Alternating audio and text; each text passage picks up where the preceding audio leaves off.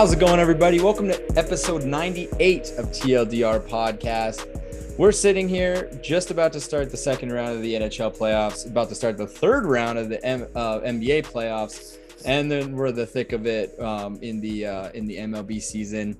MLB is starting out pretty interesting. We're seeing some interesting teams do some great things, seeing some teams kind of already start to fall back pretty quickly. Same thing. I mean, you could say the same thing for some of these playoffs. I mean, we saw 5 game 7s in the NHL playoffs, 2 in this last NBA series, I believe. So we had 7 game 7s in one weekend, which is absolutely insane. And most importantly, we celebrated Alex's wedding, Alex and Ashley's wedding. All 3 of us here were at that wedding, and so we gotta pass our congratulations on to Alex, who's still on a hiatus, but he did say to me the other night that he might be coming back. So excited. I'm not gonna hold my breath yet. We're gonna see where how everything goes, but you may see Alex in the future, in the near future. But James, we drove all the way up to SLO, played some golf the morning before, and then had some wine, and then had a great time at the wedding. How was your weekend, man? I mean, I spent pretty much every second of it with you, which was, great. A lot of fun. Wedding was great. Golf was hard. Like it was. It's called Avila Beach, bro. You see the beach one time on that course, but it was hard because when you drive in, it's a left-handed course, man. And I think Tradon should have dominated, but he did not. Very hard course. But if you ever want to play there, let's go play there. It's fun. It's a good time. Wedding itself was phenomenal. Great drinks, great people. Met a lot of people that I'm in fantasy leagues with. So if y'all are listening, like Matt Murphy, great dude. Awesome. Like one of my favorite guys that I've met at that wedding. And I play him. I've known him on fantasy, like hockey and fantasy baseball for like the last 4 years. But I got to meet a lot of the people that I've known through fantasy. So that was really exciting. David Marr is really cool too. A lot bigger than Alex Martyr, even though David Marr is a little brother. David Marr is massive. Overall, great time. Thank you again, Alex and Ashley, for inviting us, me and Tradon. I feel like we made the cut because there was a lot. It was like a pretty small ceremony with mostly just family and close friends. And then there's me and Tradon. So, I mean, that was kind of cool. It was enjoyable. And definitely would do that weekend all over again, 100%. It was a lot of fun. Yeah, it was awesome. Alex, beautiful wedding. I know you're not on here, but I know you'll listen. Tyler, you were up there right with him. And I know that he really appreciated that. How was your experience? Is this one of your first time being a groomsman, I assume, right? It was first time being a groomsman. Yeah. It was great. I love the experience. Alex and Ashley did a fantastic job. Obviously I can't speak for the bridal party, but my girlfriend was in the bridal party and I know she had a great experience with it. I mean, gorgeous venue out there, the, whole kind of panoramic view of the vineyards out there in that beautiful wine country in Central California. Couldn't have picked a better location. Super happy for that couple too. I mean, Alex and Ashley are awesome. So I'm super happy for them. And I was just honored to be a part of it. It was great. All I had to do was not trip going down the aisle and just stand there and not faint. So that was good. I did that. So it was great. Yeah. You did almost throw up later on though. So, I mean, that was on you. Yeah, I did, but I didn't. So I held it together and it was all good. But even better. So, unfortunately, Alex didn't have a videographer. No one recorded this, but Tyler and Jess were in perfect lockstep, stepping at the same time with the same foot. It was like they're on the same wavelength. Yeah. I guess you get that when you're dating a dancer, you kind of get that the wavelength in terms of that kind of stuff. So we were locked in. You guys look beautiful. The whole wedding was beautiful, and that was a lot of fun. At the same time, there were a few game 7s going on, and so it was pretty interesting for me. And I guess you guys as Kings fans. So that was quite interesting. Did not take away from what a beautiful wedding it was. We're gonna dive right into the podcast right here, guys. We're gonna hold off on the playoff stuff until the next 2 segments. We want to open up with Tyler. He hasn't had a chance to shine right off the bat here. No pun intended. There is no NBA. I'm sorry. Yeah, there is no NBA and there is no NHL tonight. So you have a chance to catch up on some baseball, catch up on some sleep before we get back onto the second round of the NHL and the third round of the NBA. But until we get to that, let's talk some baseball. Tyler, take it away right away here, bud. Oh, damn. MLB, we're getting in the second month here. Before we start, James just texted me because I think he wants a little shout out here. He is 5-0 in fantasy baseball. Probably the best fantasy baseball start he's had of his life after ever. You won fantasy football, correct? Or you No, I came in second in fantasy football. I won fantasy hockey though. Yeah, you won fantasy. You came second in fantasy football. You won fantasy hockey, and now you're the last remaining undefeated team in our fantasy baseball league. So James is killing it all things fantasy, but nothing in real life. So here you go. Oh, just brutal. Kidding. Just all kidding. of his picks were bad this week, guys. Yeah, all of them were bad. No, you guys look great. Not all of them. Done. But anyway, a little shout out to James. I won my first game in 3 weeks, so I feel good. I'm slowly creeping my way up to 500. I beat Matt Murphy, so you're welcome, Matt. So let's get into the MLB. Got 3 topics we're going to discuss this week. But before I dig into the 3, I just want to give an honorable mention. Last night during Sunday Night Baseball, we saw something pretty cool. Albert Pujols pitched in the game, which was crazy. This is his last season in baseball. The Cardinals were up like 13-2 or something in the 9th inning. They just wanted someone to go out there and just throw strikes. And Albert Pujols was like, "I'll do it because fuck it," right? And he went out there and he gave up, I think, like 3 runs. His career ERA is now like 36 or whatever. But he did shut down the Giants in there. Not shut down, but he did secure the win there for the Cardinals there in the 9th inning. And that was pretty cool to see. So kind of just a cool moment there for Mr. Albert Pujols, future Hall of Famer. And now he can say that he pitched in a major league game. Kind of a cool moment. Evan Longoria got a base hit off of him, and he wanted the ball. So just so he could have that moment, say that this is the ball. I got a base hit off of Albert Pujols. Kind of cool. So let's dig into the main parts here. I'm going to talk about a team that I know you guys are going to be excited to talk about, the Los Angeles Angels. They're off to a fantastic start. Going into today, they're tied for first with the Astros in the division. They're playing some great baseball right now. And last Tuesday night, they had themselves one hell of a night there at Angel Stadium. Reed Detmers, their 22-year-old phenom pitcher, threw the 12th no-hitter in Angels history against the Tampa Bay Rays. But that wasn't all that would happen. Anthony Rendon, who is a right-handed hitter, decided to switch it up a little bit. And it was like, I'm going to bat left-handed. They had Brett Phillips, who was a position player for the Rays. Angels were up, what was it, like 9-0 at that point or something like that. It was in the 8th inning, no hitter. Everyone knows what's going on. I think Rendon kind of decided he was probably just going to go up there swinging left-handed to try to get out, I would assume. But instead, he hits a home run, left-handed. Pretty wild. I remember getting that update on my phone, and I just had to see the video. It was pretty insane. My favorite part of that whole thing was that he was wearing his shin guard on his left leg on the wrong side, as if he was batting right-handed. That he never made that switch. That was my favorite part of that whole thing. So of course the very next inning, Detmers finished off the no-hitter. Congratulations to him. Awesome moment. But guys, kind of just, I'm interested from you guys as Angels fans watching that game. There's just so many cool, memorable, exciting moments. Which of those was more exciting, the no-hitter or Rendon hitting a home run left-handed? James. I mean, it's easy to say. It's got to be the no-hitter, right? Detmers is 22 years of age, like you had mentioned. He has 11 career starts under his belt and has never gone past 6 innings on any of those starts. And here he is against the Rays team. That's a good team. It's not a bad team by any means. They're a playoff-bound team for the most part. And he gives them a no-hitter. And I think what's phenomenal about that is that it wasn't just Detmers, right? He didn't have a ton of strikeouts. He had a lot of ground balls. The defense behind the Angels was incredible. And it's been that way all season long. I think what actually helped out a bunch, though, is that left-handed hit by Rendon. It took a lot of pressure off of Detmers because he sees this happen. You're like, oh, you have to laugh a little bit. It takes a lot of pressure off to realize the situation isn't that serious. You're going to get the win no matter what happens at this point in time. So go out there and do your thing. If you put too much pressure on a young guy like that, they might crack. Rendon went out there, took some of that pressure off, got a home run out of it, made everybody laugh, and Detmers went out there and just finished it out in 3 outs. The dude did well. Rendon's hit was hilarious. But was it the most exciting thing? No.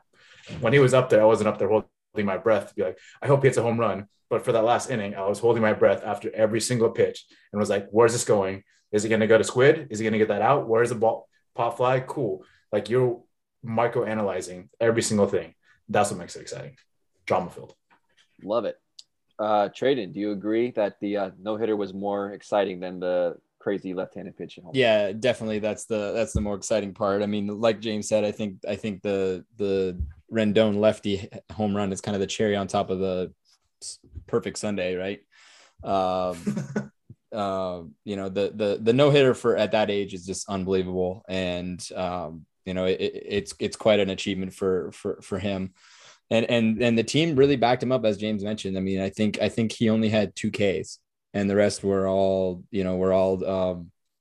support from his defense, which means he's making the ball hard to hit out, but the defense is still supporting him and getting those outs, which is huge. And it's quite a feat. And it's just kind of another pillar and another kind of highlight for this Angels team that is looking a lot different than even I expected them to look at.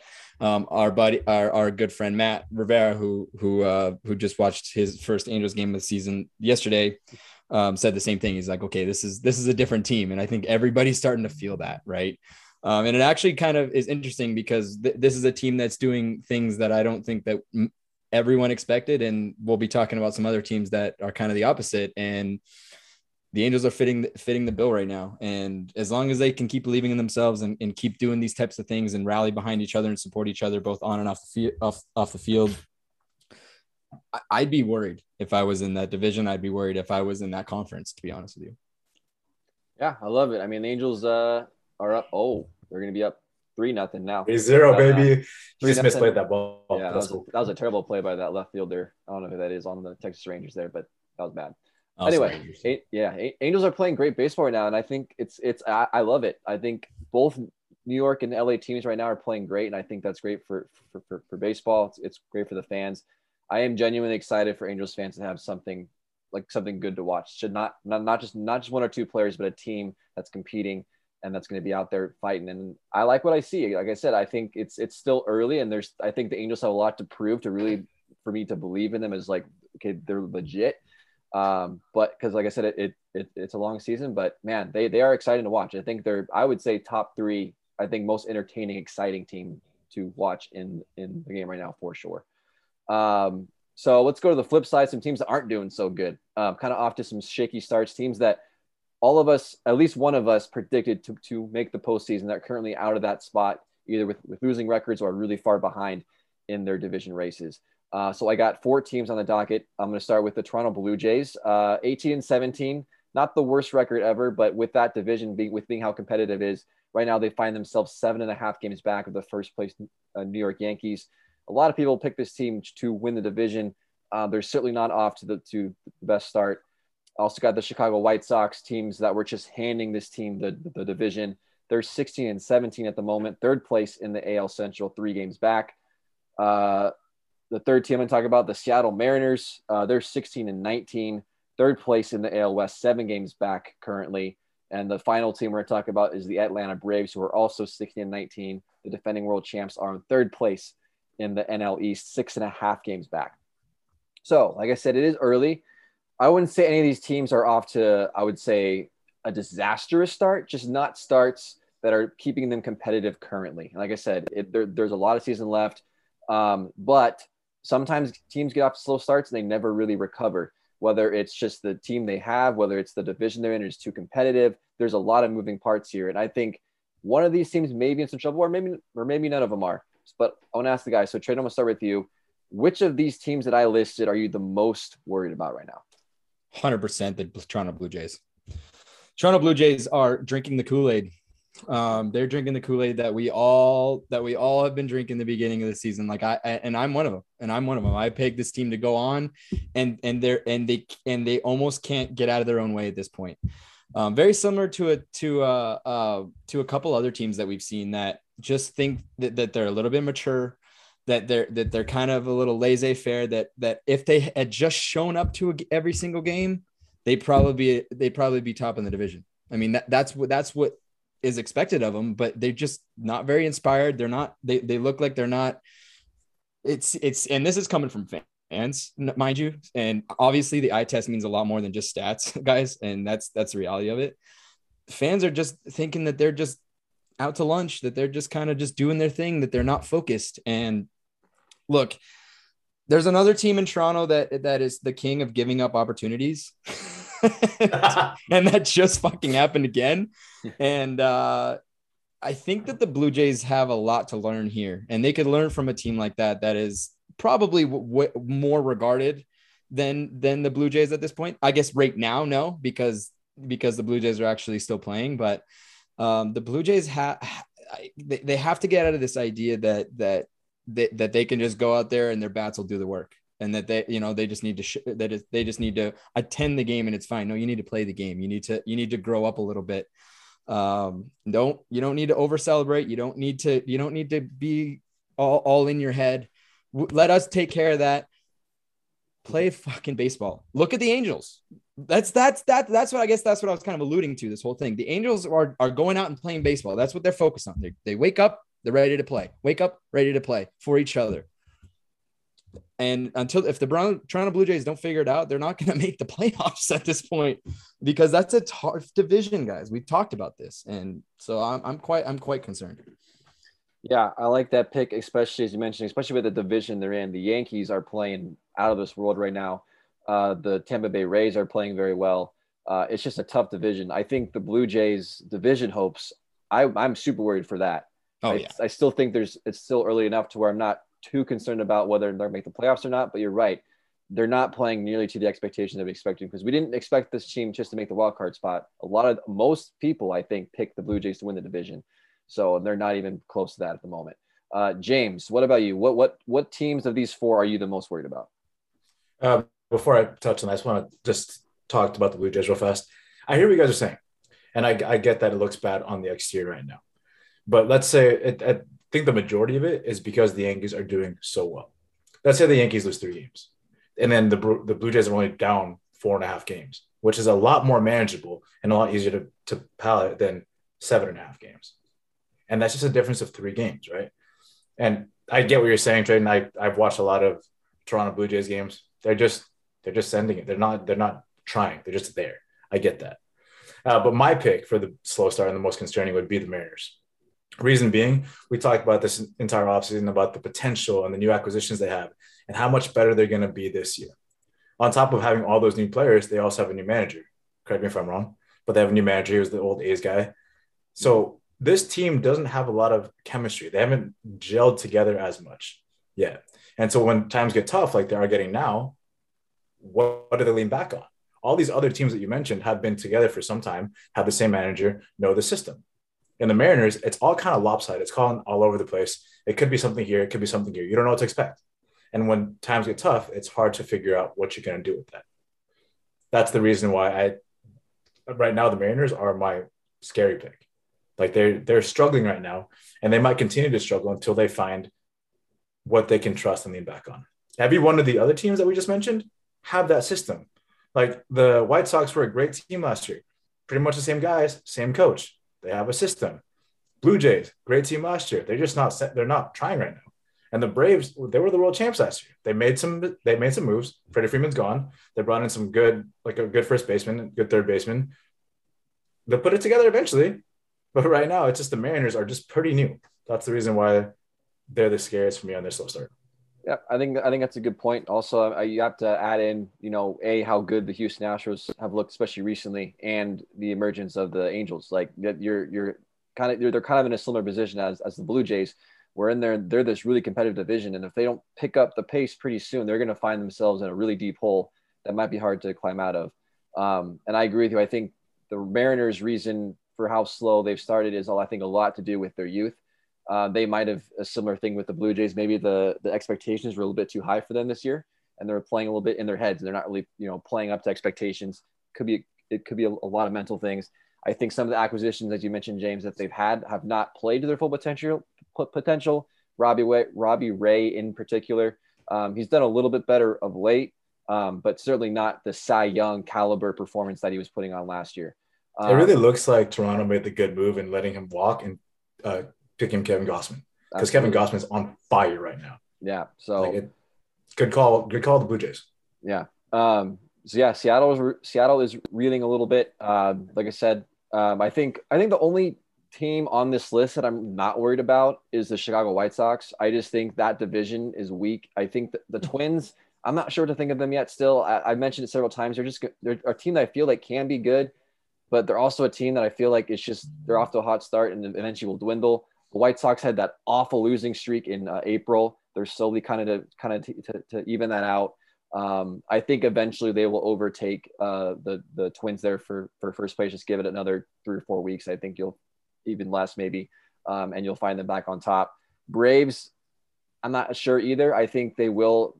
They're a team that historically has gotten off to slow starts and then done well late. So I'm definitely not going to count the Braves out until the season's over, because you never know when they might make a run. But yeah, Blue Jays and Mariners to me are the two that I'm the most worried about. I would agree with your guys' picks there. But like I said, very early, we will see if any of these teams can turn it around. But certainly some panic there in those cities and in those fan bases, because there's teams in all those divisions that are not slowing down anytime soon. So you got to definitely keep it rolling.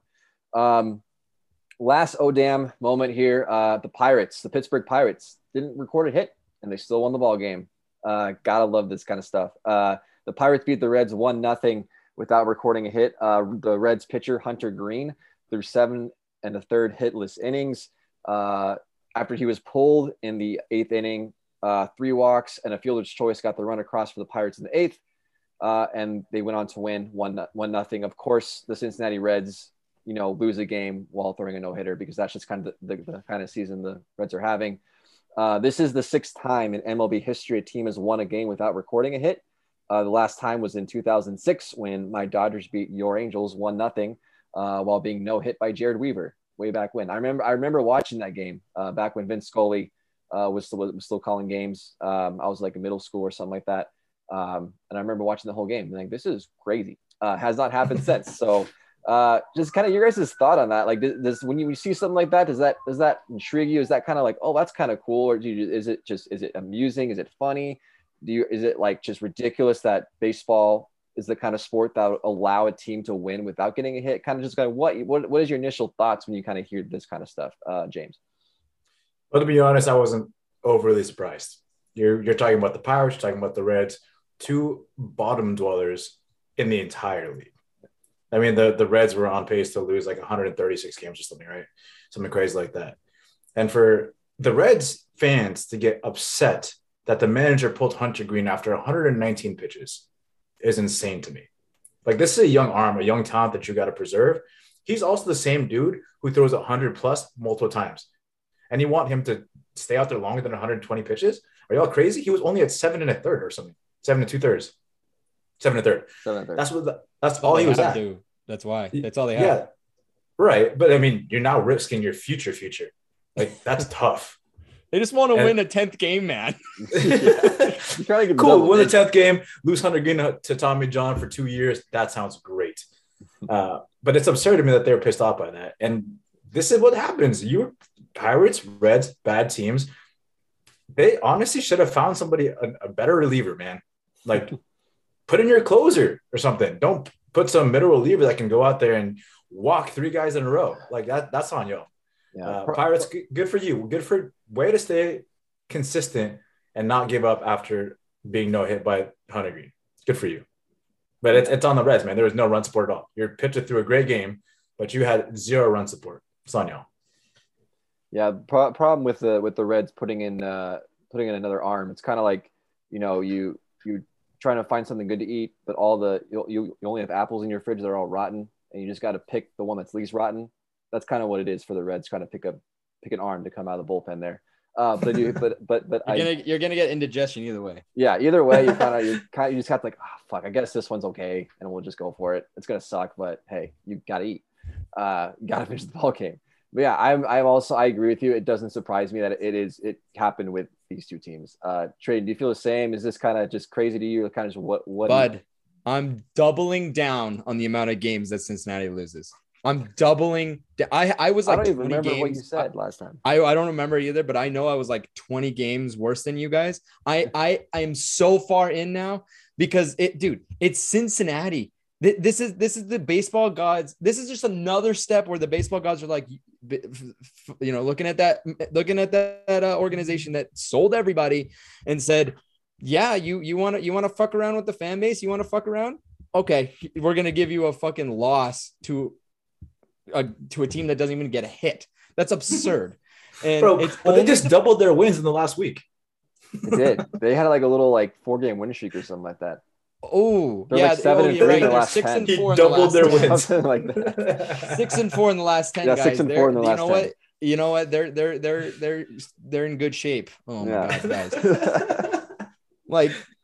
Like it's just absolutely hilarious, and wait for the Pirates to stick with it. It's just it had to be the Reds, right? Especially because we just talked about them, because that just made it. I was like, oh, they played the Reds. I'm like, yep, that's a team that has 9 wins.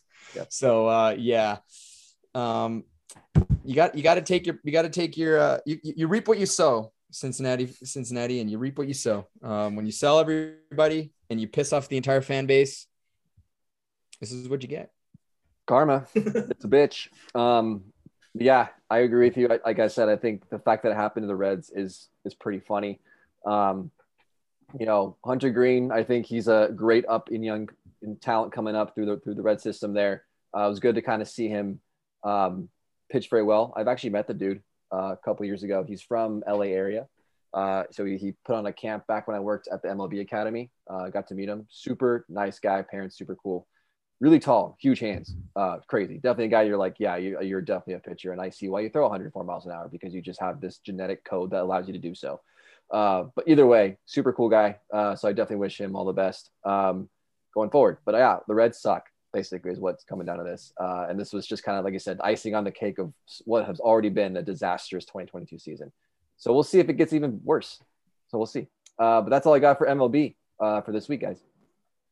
Love it. One thing I wanted to point out, Tyler, I don't know if you saw this, but this might've been a couple weeks ago. I don't know when I read this. I thought I read the clipping this morning on my Bloomberg terminal that the Oakland A's had 2,488 fans attend their game.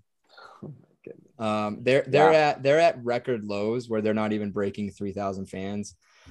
Some fans, because they actually raised their price this year, that some fans believe that it's a conspiracy to piss off enough fans where they don't go, and then they can have leverage to leave. So I don't know if you saw that, but no one's going to see Oakland play baseball.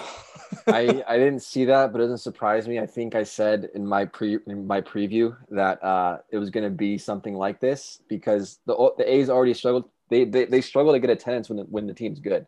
Yeah. So they were going to be awful. They sold everyone out. I'm like, dude, they might have freaking 10 people in the stands one game. Like, it would not surprise me. Like on a Wednesday night. There you go. They had 2,488. That's pretty bad. I mean, they've always had bad attendance. I think that's why the team wants to get the hell out of there, which is unfortunate. Obviously, you don't want to cut ties with the fan bases. I mean, they've been in Oakland. Off the top of my head, I can't remember, but a very long time, decades. So hopefully, you'd never want to see that, but God damn. I mean, but you saw their neighbors you saw their neighbors in the same stadium, the Raiders leave, and then you saw their neighbors in the parking lot leave, right? In the Warriors. So no one wants to be in Oakland anymore. No, there's a common theme here. It's not just them. I just thought it was interesting. Popped up on my news feed today, so I had to bring that up. Thank you, Tyler. Yeah, the Reds are bad, and we'll continue to watch that. I definitely want to see how bad they are this year, because I'll be pissed, because if I could have bet and I ended up and I could have made money, that would have been fantastic. So, we're going to take a quick break. When we come back, we're going to talk some NBA conference final previews. James is going to lead that for us. 4 teams left. It's going to come down to the wire here when we come back.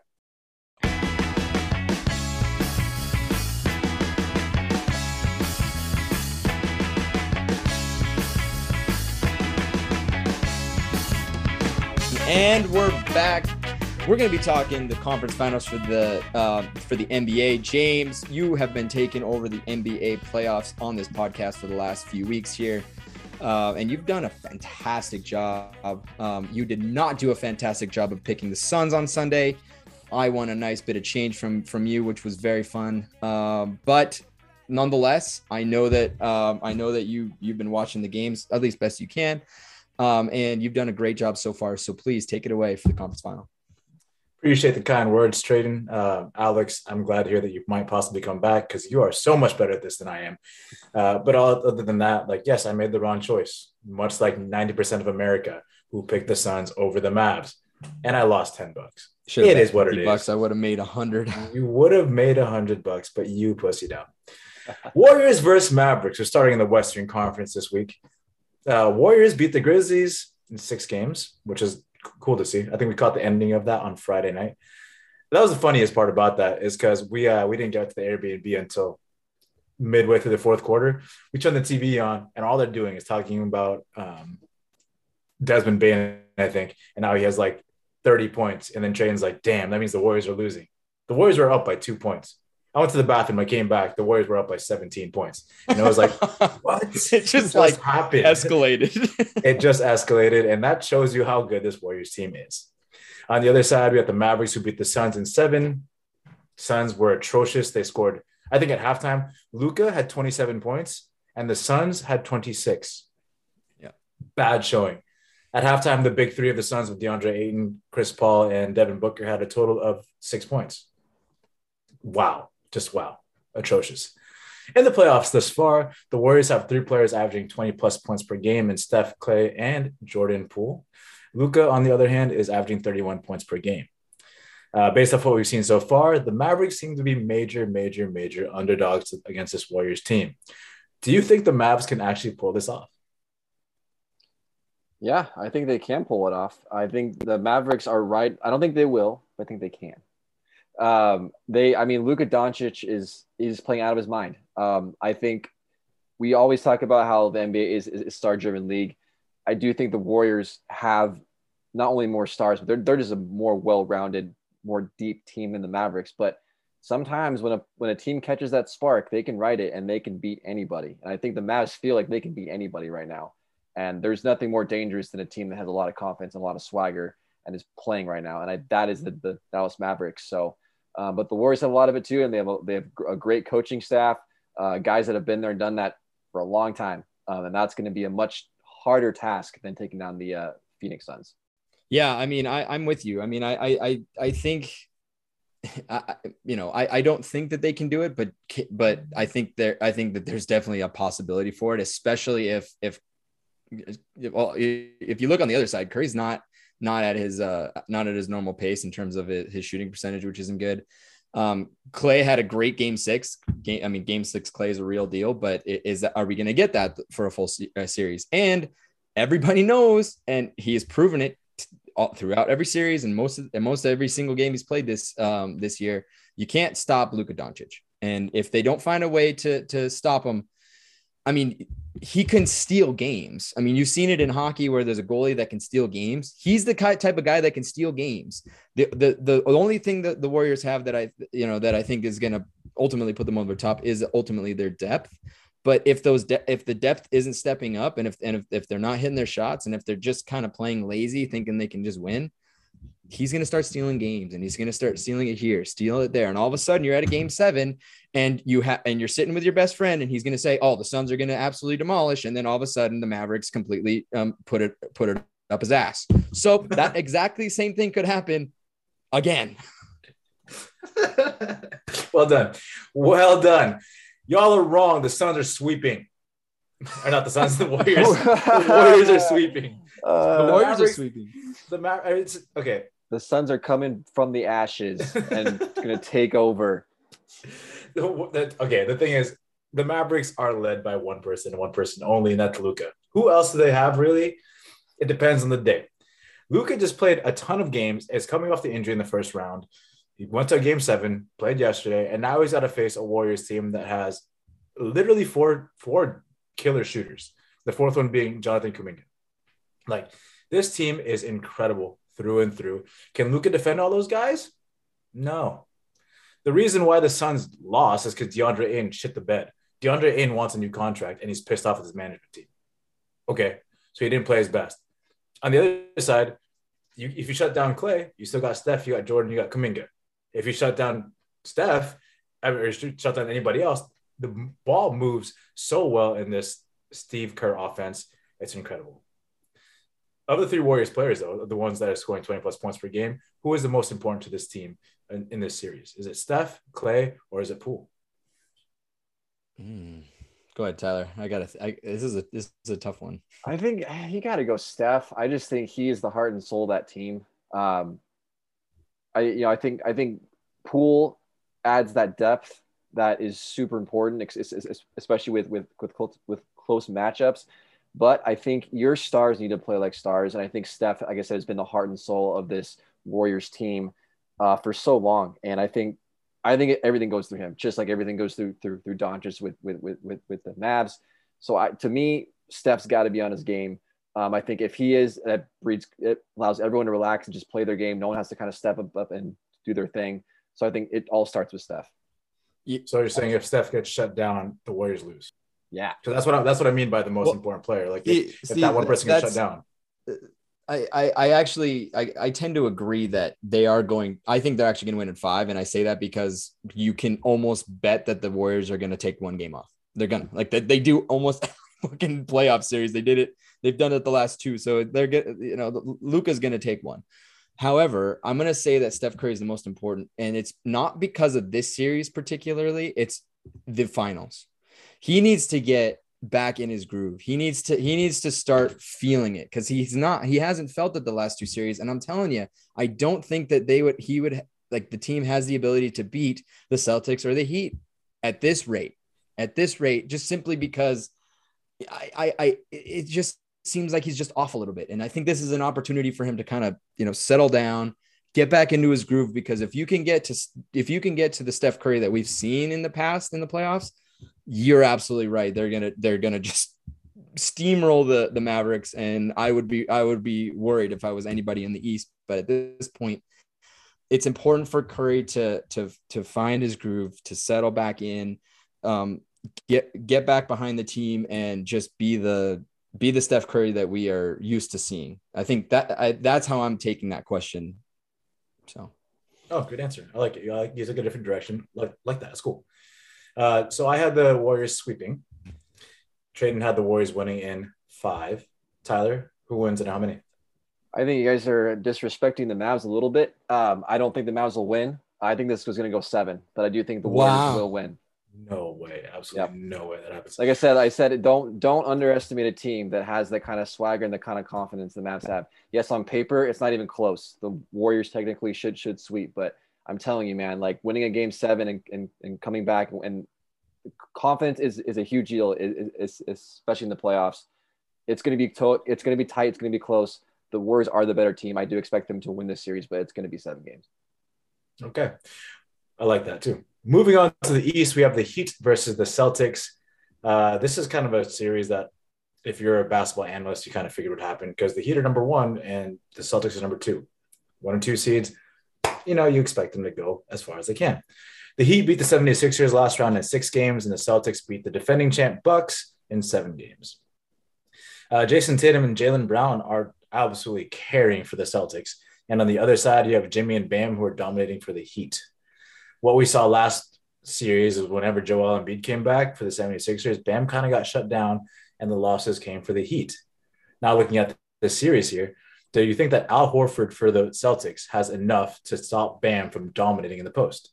If he doesn't, what do the Celtics need to do to make Bam a non-factor? Because as we've seen, when Bam's a non-factor, the Heat tend to lose. This is the part of the basketball game that is very tough for me, because I struggle with defending only because the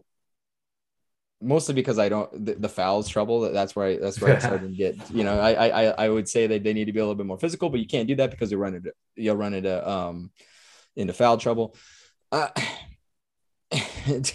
I like to think that he does have the ability to at least stifle a little bit of that offense. The Celtics have found a way to do it with Giannis. They found a way to do it. I forget who they played in the first round. Was it the Nets? Yeah. Yeah. So, I mean, they did it against that high flying offense. So every step of the way, they've dealt with some of the best offensive players in the game, in the Nets and in the Bucks. And if that's proof alone, if you take that, that's proof alone that they're able to manage some of the best offensive players in the game. And if Bam is in that echelon at this point, the Celtics will find a way. It might not be right away, but they have found a way in every single series thus far. And I don't think that I don't have any reason to believe they can't do it again. The tough part about that is that Bam is a big man. Bam plays the center position. All the other teams, KD does not play the center position. They like the other players that they've shut down aren't big men. Bam dominates in the post. He is a post guy. He is a smaller version of a Shaq. And I mean, I feel blasphemous saying that, but he dominates so well in the post. And Al Horford is not as physical as you may seem. He's a good rebounder, but he sits outside and shoots threes. He doesn't have post moves. And on the flip side of that, when they played the Bucks, like I said, Giannis had no bag. Like it's cool. Like he's not a big man because he doesn't have post moves. He just drives the post. And Al Horford didn't really defend that because Giannis had the most points in the playoffs this year. Like Giannis was murdering it. So you didn't shut Giannis down. You shut the Bucks down. But the Bam is a different breed. Tyler, what do you think? I do think Bam's going to cause some trouble for the Celtics for sure. But I do think, to give some credit to the Celtics, they play some of the best team game, I think, of these Final Four teams here. And I think they'll figure out a way to shut them down enough to where they can to win the series. But yeah, I think Bam is probably going to have the best playoff series in this conference final than he has in the first two. I like that. So defensive player of the year for the Celtics is Marcus Smart. And we had just talked about how good the defense is for the Celtics. And part of that is because of Marcus Smart. Does Marcus Smart shut down Jimmy Butler? I think so. I think Jimmy Butler, he's carried the load for the Heat offensively so far in the first rounds. He's been playing very great. But you see, I think Butler is a guy that if he is put on by an elite defender like Marcus Smart, he can really kind of his game coming down. He's shown in previous playoffs that he could average. I think he's averaging 29 right now. I think last year he was averaging 19 or something against certain teams there. So that would be definitely a matchup to watch to see how Butler responds to probably, I would say, the best defender he's played so far in this playoff run. What do you think, Tradon? Yeah, I mean, this is another one where it's tough for me. It's tough for me. I'm gonna give Butler the benefit that I think he could break through. He has done that. Although he's had some issues in the past few years, we've seen that. Although when he comes out big, and he's kind of been pretty strong this playoffs so far. And I think that I think that I don't know if the Celtics are going to be able to they have a two-headed monster now, and I don't know if Marcus Smart's going to be able to manage. I don't know though. I don't know. I don't watch enough of these games to have a full view on that. But given the way Jimmy Butler's playing right now, that might be enough of confidence for him to find a way to break through. And now I'm running into an issue where who's gonna break through more now. I mean, that's why I believe this series is going to go to 7, because I think they're pretty evenly matched teams playing at their best. This is the reason why they're 1-2. And we're in for, this is the true series that the conference finals are, that we look for in a conference final. Who wins and in how many games? I got the Celtics in 7. Like I said, I think I like the team game and the depth, especially on the bench of the Celtics slightly more. I think that's why I'm going to give them the edge in this series. But I agree. I think it's going to be a great series to watch. Could go either way, but I think the Celtics will squeak it out in 7.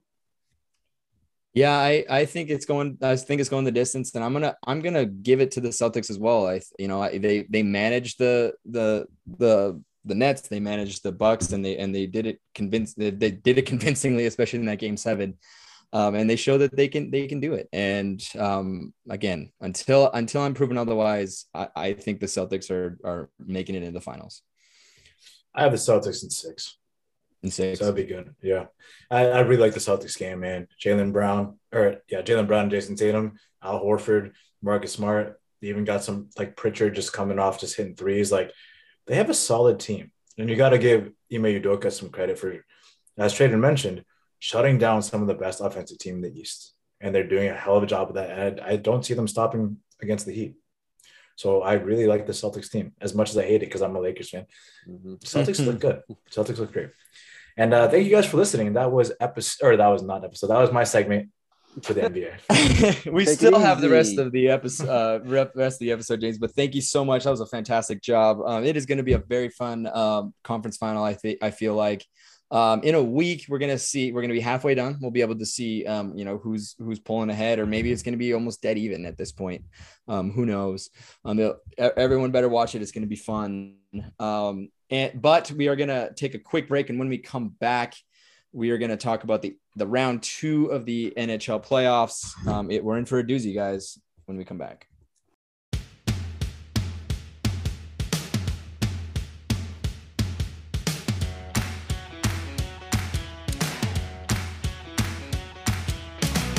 And welcome back, guys. We made it through the best round of the NHL playoffs, which is always round 1, but we actually have quite the amazing round 2 in store. This last round, guys, we saw the NHL tie second in most game 7s in a playoff round at 5. And it very easily could have been 6 if the Wild hadn't completely folded in the end there. But here we are. We're going to start off in the East. We're going to start off right on the Atlantic side. The Battle of Florida, the BOF. We have 2 battle of province / states this year. One of them is in the East, and this is this one. The Panthers are taking on the Lightning once again. The Toronto Maple Leafs folded a two game series lead.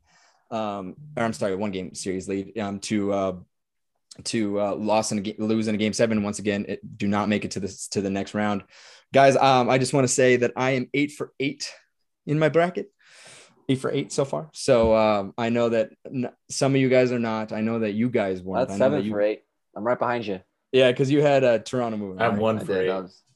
No way. You got more than 1. I have no idea what I have. I don't even know. You at least have 4. You had at least have 4, if not 6. Oh, see, I'm not that far off. Nah, I think you're pretty close. But, you made it sound way worse than it actually was, and I had no idea what the reality was. 8 for 8 is pretty damn good, though. I'm pretty proud of it. It's never happened. Yeah. It's never happened. Hard to do. But here we go. The Sunshine State rivalry once again is meeting in the Eastern Conference second round. This was Florida's first playoff win since 1996, I believe. I have to fact check that. It might be 1994. Nonetheless, very, very long time. And obviously Tampa Bay's last win was the Stanley Cup final last year because they just don't stop winning. And once again, they meet up in the Stanley Cup playoffs for what we saw this last year in the first round. And it was such an electric round. And, now we see a Florida Panthers team that's a little bit more mature, has a lot more firepower behind it, was the President's Trophy team, and has home ice. And then the Tampa Bay Lightning, who have played a lot of hockey in the last 2 seasons, took Toronto to 7 games and didn't lead until the very end. But nonetheless, very, very, very interesting series matchup here. And I'm going to start with Tyler. Who are you looking for on the Panthers to bring this team to victory? And do you think the Panthers have a chance to finally break through with there's always these rivalries that you just can't get there with this one team, and it's been the Tampa Bay Lightning for the Florida Panthers. Yeah. Who's going to do it, and can they do it? They certainly can. They did not get great play out of their big guys in the first round, and they're playing behind from a lot, which they're good at. They're one of the best teams in the NHL in comeback wins. Connor Verhaeghe. Did I pronounce that right? Verhaeghe. Huge in the 12 points in round 1.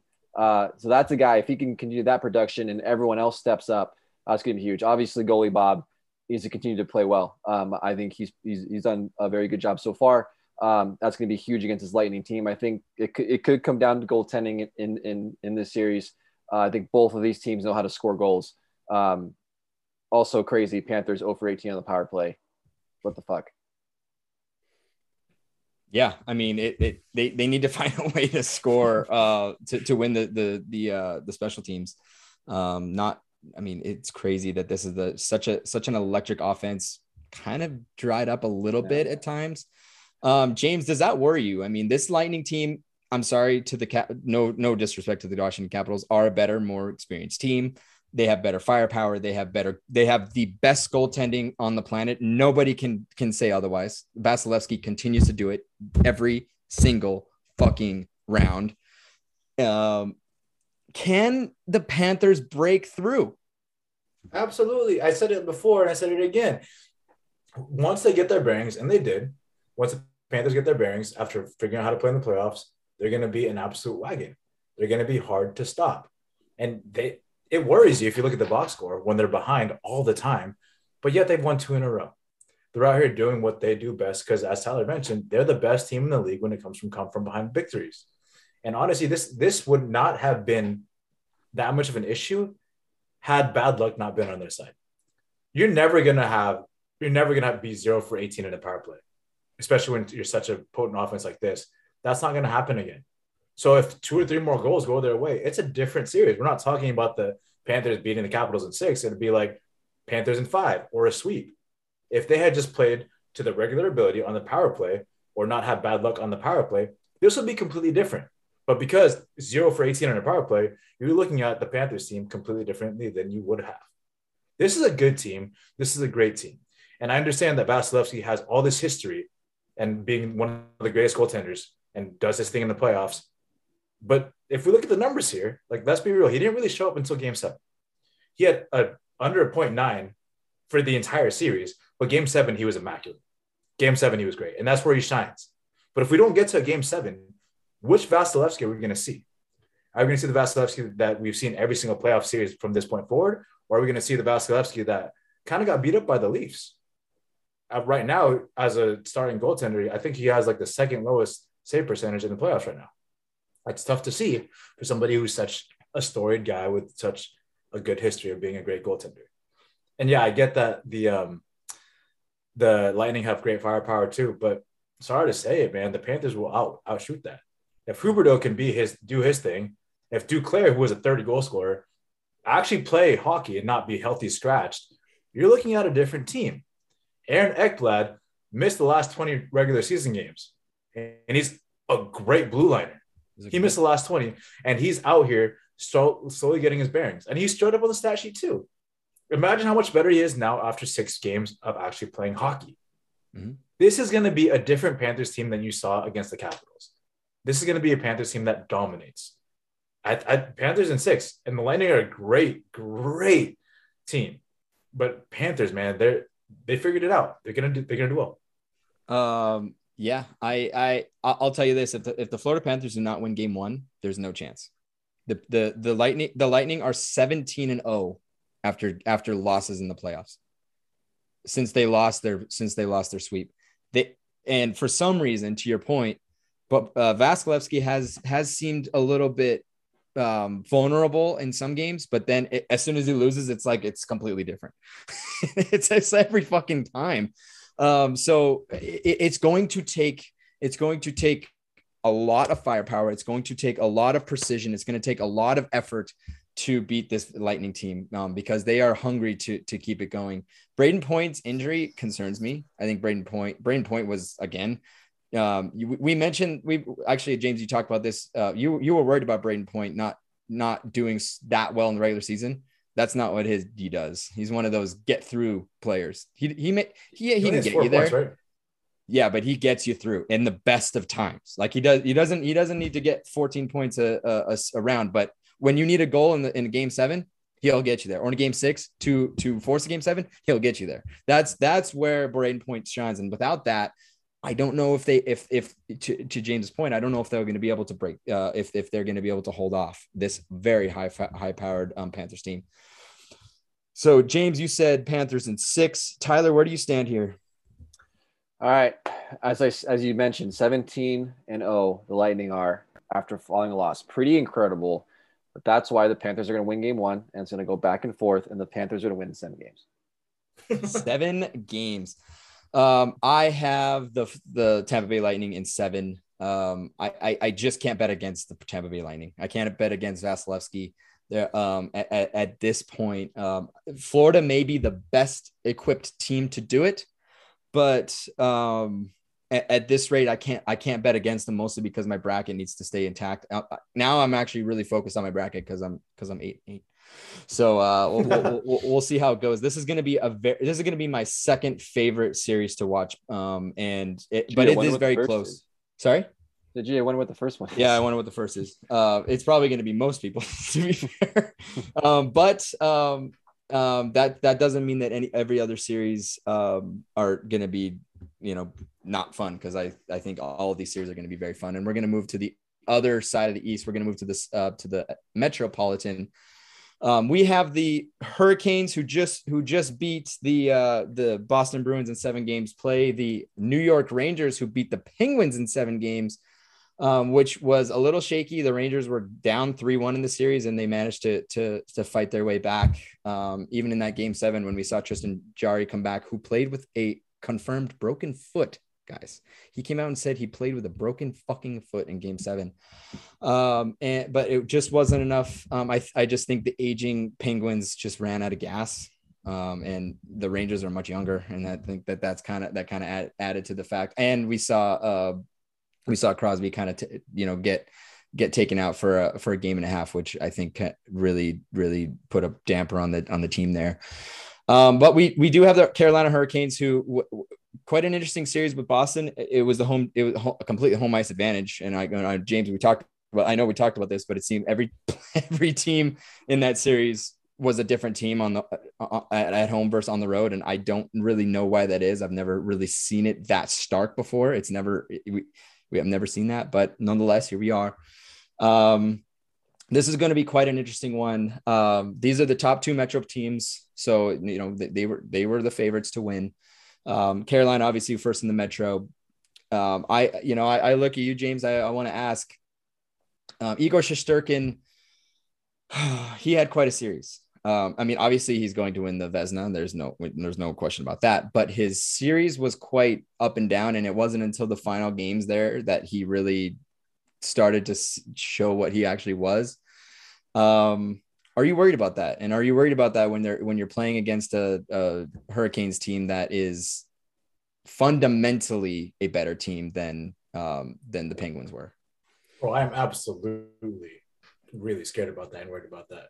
Igor Shesterkin got exposed last series, and it was against a team that is good. Yeah, like it's a team that has some good lines on it, but it has maybe 1 or 2 scoring lines here. The Hurricanes, on the other hand, they are so balanced on the offensive end. They have 7 players that have 5 or more points and 15 players that have 1 point. Like, there is scoring everywhere. Can Igor Shesterkin stand on his head for every single second of that game? I don't know. Like, you're facing against, there's always going to be an onslaught of shots coming to you, and they're going to be quality shots. It's not just going to be like the Stars who are just shooting it to shoot it just to get into the offensive zone and go from there. Like, these are going to be well-placed shots that have intent on going in. Shesterkin got exposed. He needs to figure out how to play playoff hockey as a goaltender in this league. Because in the regular season, this dude dominated.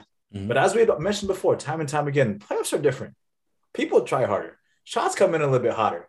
And you got a lot more screens. You got to be able to see through people in a different way, which is like, being a goalie is going to be so much harder for you. And he can't rely on what he did. He can't rest on his laurels of what he did in the regular season, because the playoffs are going to be different. And it's really going to be a goaltender battle from this point forward. Both teams can score. Adam Fox has been great. Zibanejad's even better. Like, the Rangers have scoring. The Canes do too. I think Ranta is a better goalie at this point in time than Shesterkin is. That's a bold statement, I know. Yeah, but at this point in time, Ranta has more playoff experience and is doing better in the playoffs eye test wise than Shesterkin has. Shesterkin's been kind of game on, game off, game on, game off. And if he can't be consistent about it like he needs to be, this Rangers team's in trouble. Oh boy, that was a bold statement. At this point, obviously, Frederick Anderson's injury is going to keep him out. Antti Ranta it's still his net. He's played fantastic thus far, and then they also have that rookie Russian who played 2 games that doesn't even know how to speak English, which was fantastic. Tyler, who worries you? Or I guess said differently.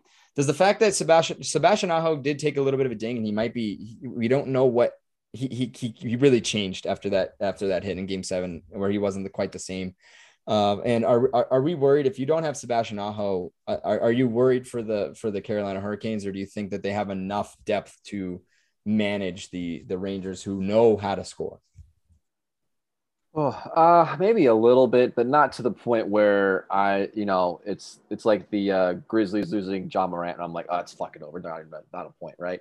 I think the Hurricanes have enough depth to where that they can survive and potentially win this series without him being at his best, or not playing at all, depending on what's going on with that. But yeah, he's obviously one of their top scorers, and it hurts in the playoffs when you don't have your top scorers doing their thing. But it can happen. I think hockey is a team game. Guys can step up. And I think in any sport, you got to have that guy that steps up. I think the Hurricanes have that depth to do so. And you've seen it already with their goalies, right? So I think the Hurricanes are built on that. I think they'll do a good job at supplementing whatever they lose with Aho's production.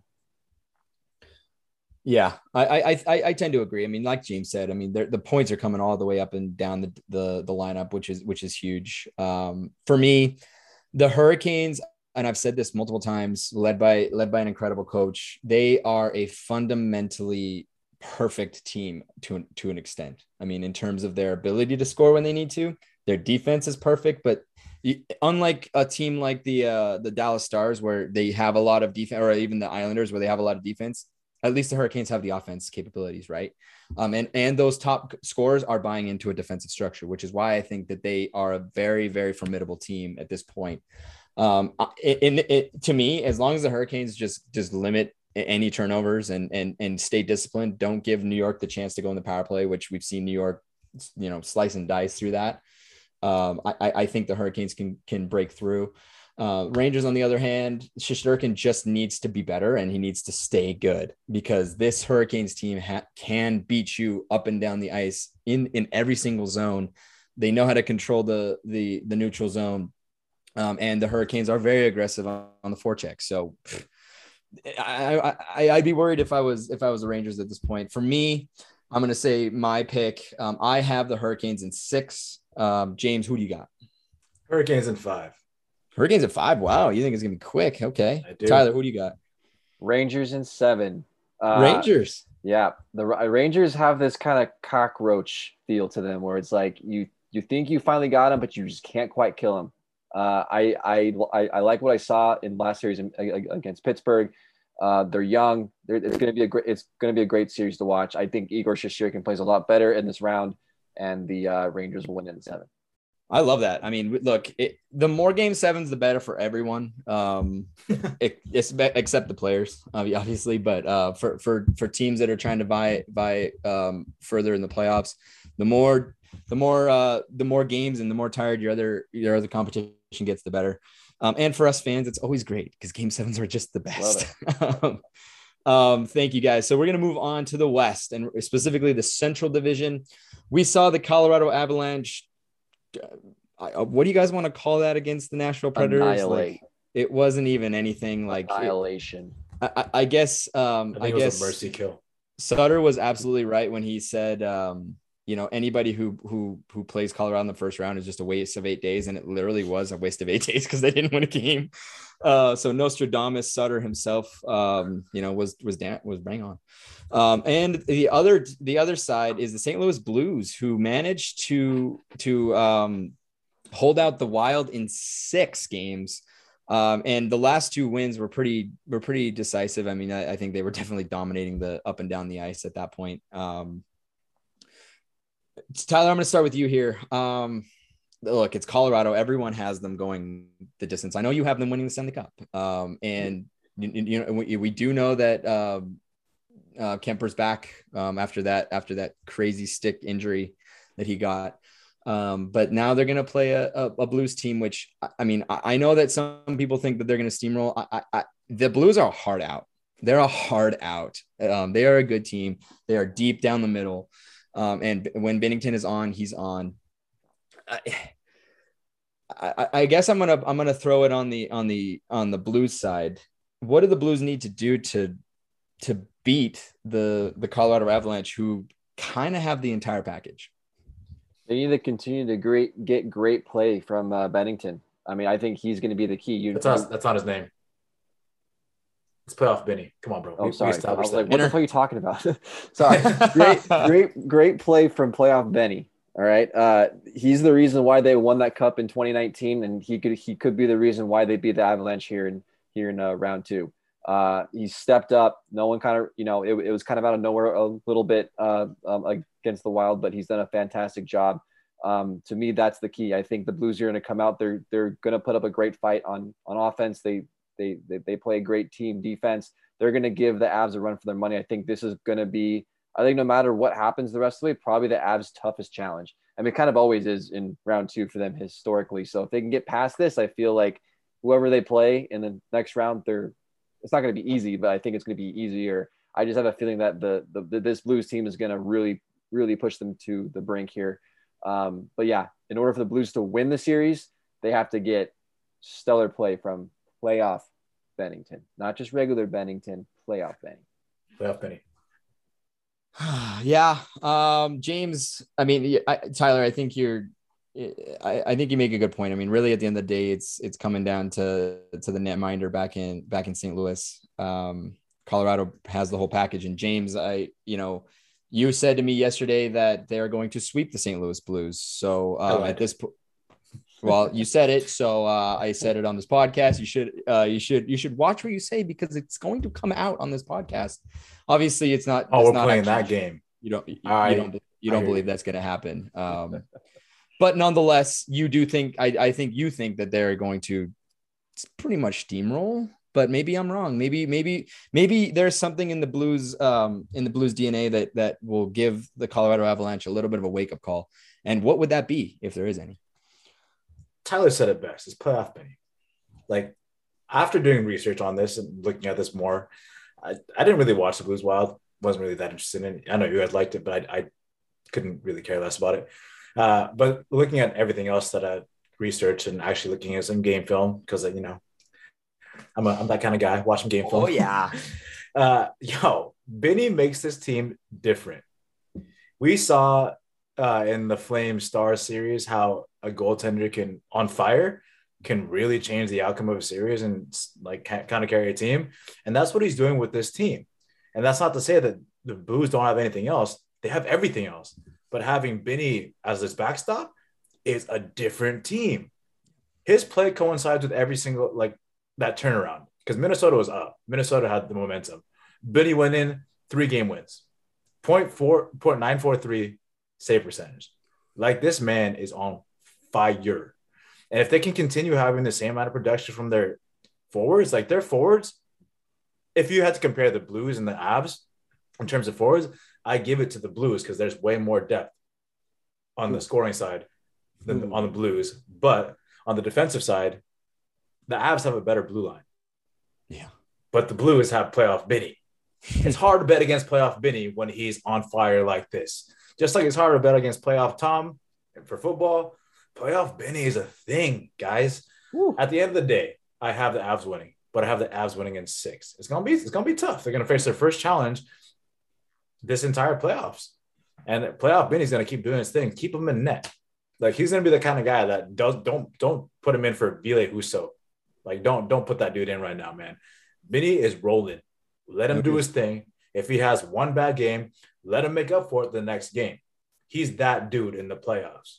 Don't mess with that. Yeah, guys, look, the way I see it, these two teams played each other in the first round last year. To me, the Blues couldn't be any more different of a team than they were last year. They're faster. They are better scorers.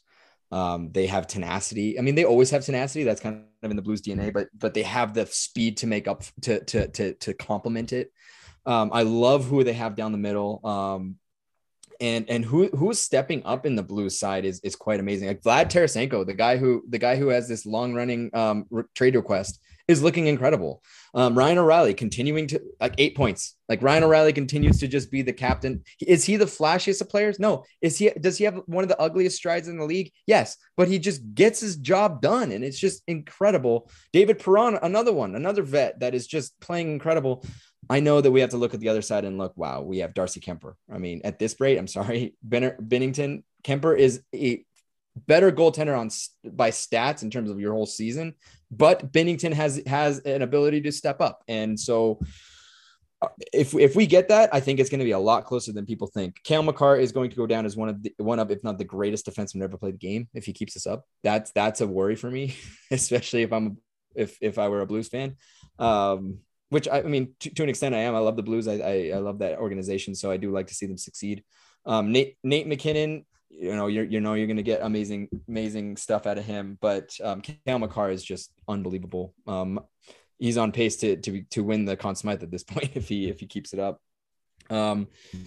Tyler, who do you have in this series? Yeah, I mean, as you said, I picked them to win the cup, so I gotta go with the Colorado Avalanche here. I think it'll be in 7. Like I said, I think the Blues are really going to test them. I think it's going to be a really fun series to watch, but Avs will prevail in 7. Love it. Once again, I got to stick with my bracket, and very similar to a Toronto Maple Leafs type of situation until the Avalanche can win a second round. I don't believe that they can. So I think that the Blues are actually going to push them to the brink, and I think that the Blues are going to prevail at the end of the day. And I'm still trying to gauge. I'm going to give it an over under 2.5 games. Nazem Kadri by game 2, Nazem Kadri gets suspended for something stupid, because that's going to happen. It always happens in the second round. We'll see when it happens and if it happens, but at this rate, Nas is playing great. It's just, can he keep his head? And if he doesn't, that team is a lot different than they otherwise would be. So it'll be interesting. I have the Blues in 7 only because I have to stick with my brackets, and we'll see. It's going to be very fun. It's going to be a very high octane round. And the moment that I have been waiting for, the Battle of Alberta, the BOA. The other battle of the other provincial rivalry. This rivalry was very hot back in the 80s and 90s. The last time these two teams faced each other was 1991. We have not seen this version of the Battle of Alberta in the playoffs in our lifetime. And I'm the oldest one here, and I'm sorry, Tyler's the oldest one here, and he didn't get to see that. We saw the Calgary Flames get pushed to game 7 against the Dallas Stars, can we just tip our caps to Jake Ottinger, guys? Jake Ottinger had one of the most incredible performances in a series that I have ever seen in a goaltender. And in that game 7, he stopped like 64 shots, and expected goals against were like 7 in that game, and he gave up 3. And expected goals are pretty much like for sure going in unless the goal is incredible. Like that's really what that means. And I mean, guys, it was unbelievable. He almost stole the whole fucking series for them. The Calgary Flames deserve to win, but nonetheless, Jake Ottinger, you have nothing to hang your head on. And Dallas Stars, James, your Dallas Stars, they have a goaltender now, baby. They have a fucking goaltender. Bro. They start off the year with like 4 different names, and Ottinger wasn't one of them. And Ottinger prevailed. That was crazy. I don't know if you guys saw that game 7, but holy, that Ottinger was just unbelievable. I do want the Oilers to offer sheet just to try and get him somehow, but I don't think they're gonna. But I'd love for them to offer sheet, just to cause some chaos. And on the other side, the LA Kings pushed the Oilers pushed the Kings to game 7. And in the last 2 games, game 6 and 7, we saw a man possessed in Connor McDavid. Connor McDavid willed his team to the next round. I mean, it was really the Connor McDavid show, and everyone else was just living in it. And he has 14 points in this first round, most in the in the playoffs so far, which is, kind of expected considering, he had the most points in the entire league this past season. So it is very interesting. We have a very, very deep, very good Calgary Flames team playing against an Oilers team that just saw that has, some of the best top talent, but the depth beyond that is a little bit shaky. And I want to ask you, James, who do you think wins the goalie battle here? I mean, I know that you're a big Mike Smith guy. Jacob Markstrom had his own pretty great series, but he didn't get tested all that much, and he let in a little bit interesting goals. But Mike Smith had to really step up for the Oilers here. So who do you think wins the goalie battle? This is the easiest question you've asked me thus far. The answer is Mike Smith. And you had said something about it earlier, and you had kind of hinted at it. Mike Smith was tested heavily. The Kings offense was actually putting shots on goal and shots that were meant to go in. And Mike Smith came out on top. I mean, this shouldn't have gone 7 games, right? It should have been 6 at the most. Mike Smith made a mistake. Mike Smith had Domino's send a pizza right down the middle, and that's on him. But after that, he rebounded and figured it out. He's been tested, and he came out on top. Markstrom, on the other hand, come on, bro. Like, the Flames did not beat the Stars. The Flames beat Jake Ottinger. I say that because there was virtually no offense for the Stars. Like, watching that game was making my head just explode because I was like, what are you all doing? The Stars get the puck and kind of just toss it in front of the goal, hope that it gets to the goal. And more often than not, it gets blocked. They don't cycle. They don't do anything with the puck. They're just getting it to the zone and hopefully it gets to where it wants to go. There was nothing going on offensively for the Stars. The Markstrom stats look phenomenal. 1.53 goals against average, 943 save percentage. But bro, with how many shots? Like, there was very minimal offense from the Stars. Your numbers look great because you were not defending against anything at all. It was bad to watch. The Stars are bad offensively. They're great defensively. They have a great backstop. But damn, bro, like, Markstrom could nap back there and he could have the same amount of numbers. Like, cool. You are not tested at all. Mike Smith was tested. Now you're going to come against an Oilers team that's hot. A Connor McDavid that scored 5 points in the last 2 games. Leon Draisaitl that has an ankle injury but is pissed off and will still play forever. And so much depth scoring that's not coming out of the Oilers. What are you going to do, Markstrom? Are you going to play the same way you play against the Stars? Because the fact that you even let it get to 7 games is on you. Ooh, you should have been able to stop all those goals. Like, there was nothing there. Wow. Markstrom was not tested. Markstrom was going to get absolutely just fucked this game by the Oilers. It's not going to be close. Wow. Markstrom's not living up to anything. Wow. Holy shit. I love to hear that, but those are fighting words. I love it though. Tyler, we saw Johnny G. Johnny G has had issues in the postseason, and he's really come out. I mean, he has 8 points in 7 games. He's really showing what Johnny hockey is all about. What do you think it's going to take? What do you think the Oilers are going to need to shut down the top line, but also find a way to beat this Calgary team who is, let's face it, is deeper than the Oilers?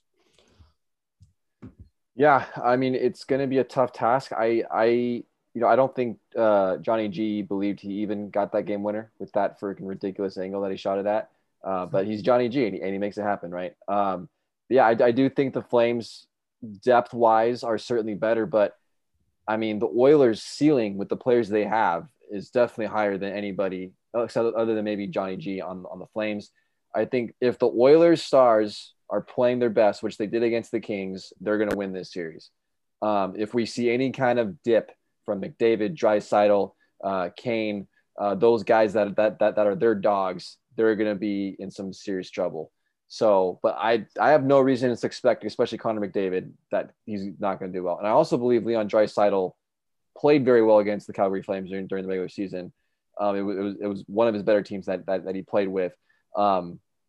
Obviously, regular season, you can kind of toss it out the window. We've seen that already in this series. But if the Oilers Stars, their top 3 or 4 guys play like their top 3 or 4 guys, they will win this series because I think their ceiling is much higher than any guys on the Flames. Again, I love that. I will say this: the depth scoring for the Oilers did show up enough to win the series. 12 different Oilers skaters scored a goal in the opening round, which that's good enough for me. That's good to hear. And some of it came from the back end. The back end, Chris Tanev being out is a worry for the Flames for me. You really need that to solidify the back end. This is going to be, guys, this series is going to be insane. I mean, this is where you're going to see the hardest hits. You see the fans at their craziest because these two cities fucking hate each other. You're going to see crazy plays, a lot of hits, and just straight up meanness. And if that's the kind of hockey you love to watch, you need to watch this series because it is that every bit of is it going to be like that. And at the end of the day, I think the Oilers are they're not the deeper team, but for some reason, whenever we play the Calgary Flames, we get up for these games. We get up for them. And I think that's huge. James, who do you have in this series? Oilers in 5. In 5? In 5. Holy shit, dude. Wow. Okay. Tyler? Yeah, definitely not going to be in 5, but I do got the Oilers moving on. They're going to win in 7. I'm going to have to be different. I think the Flames take this in 6. And I say that as a realist Oilers fan. Look, the Flames are just a deeper team. They are a better team through and through. Now we do have Connor McDavid. We do have Leon Draisaitl at 75%. The funny thing is, my fiance Kylie asked me, she's like, I told her, I'm like, oh, he's Draisaitl's definitely hurt, and this was a game he was playing really bad. And she's like, well, is it better to maybe play someone else? And I'm like, nah. Leon Draisaitl at 75% is better than any of the Kings players that, besides maybe Philip Deneau, that we could possibly put out there. There's no one better that we have that could play against that Kings team. That Kings team, man, you better be excited. You better be excited. I'm very excited. At the end of the day, even Wayne Gretzky does not see the Oilers, his former team, moving on. I just worry about the depth. As much as I hope you guys are right, and I'm going to pray you guys are right, I have to go with my gut, and I just don't know if we can make it past 6 games. I would love that. I know that probably makes me a bad Oilers fan, but I guess I'm trying to be a realist as a TLDR podcast mate.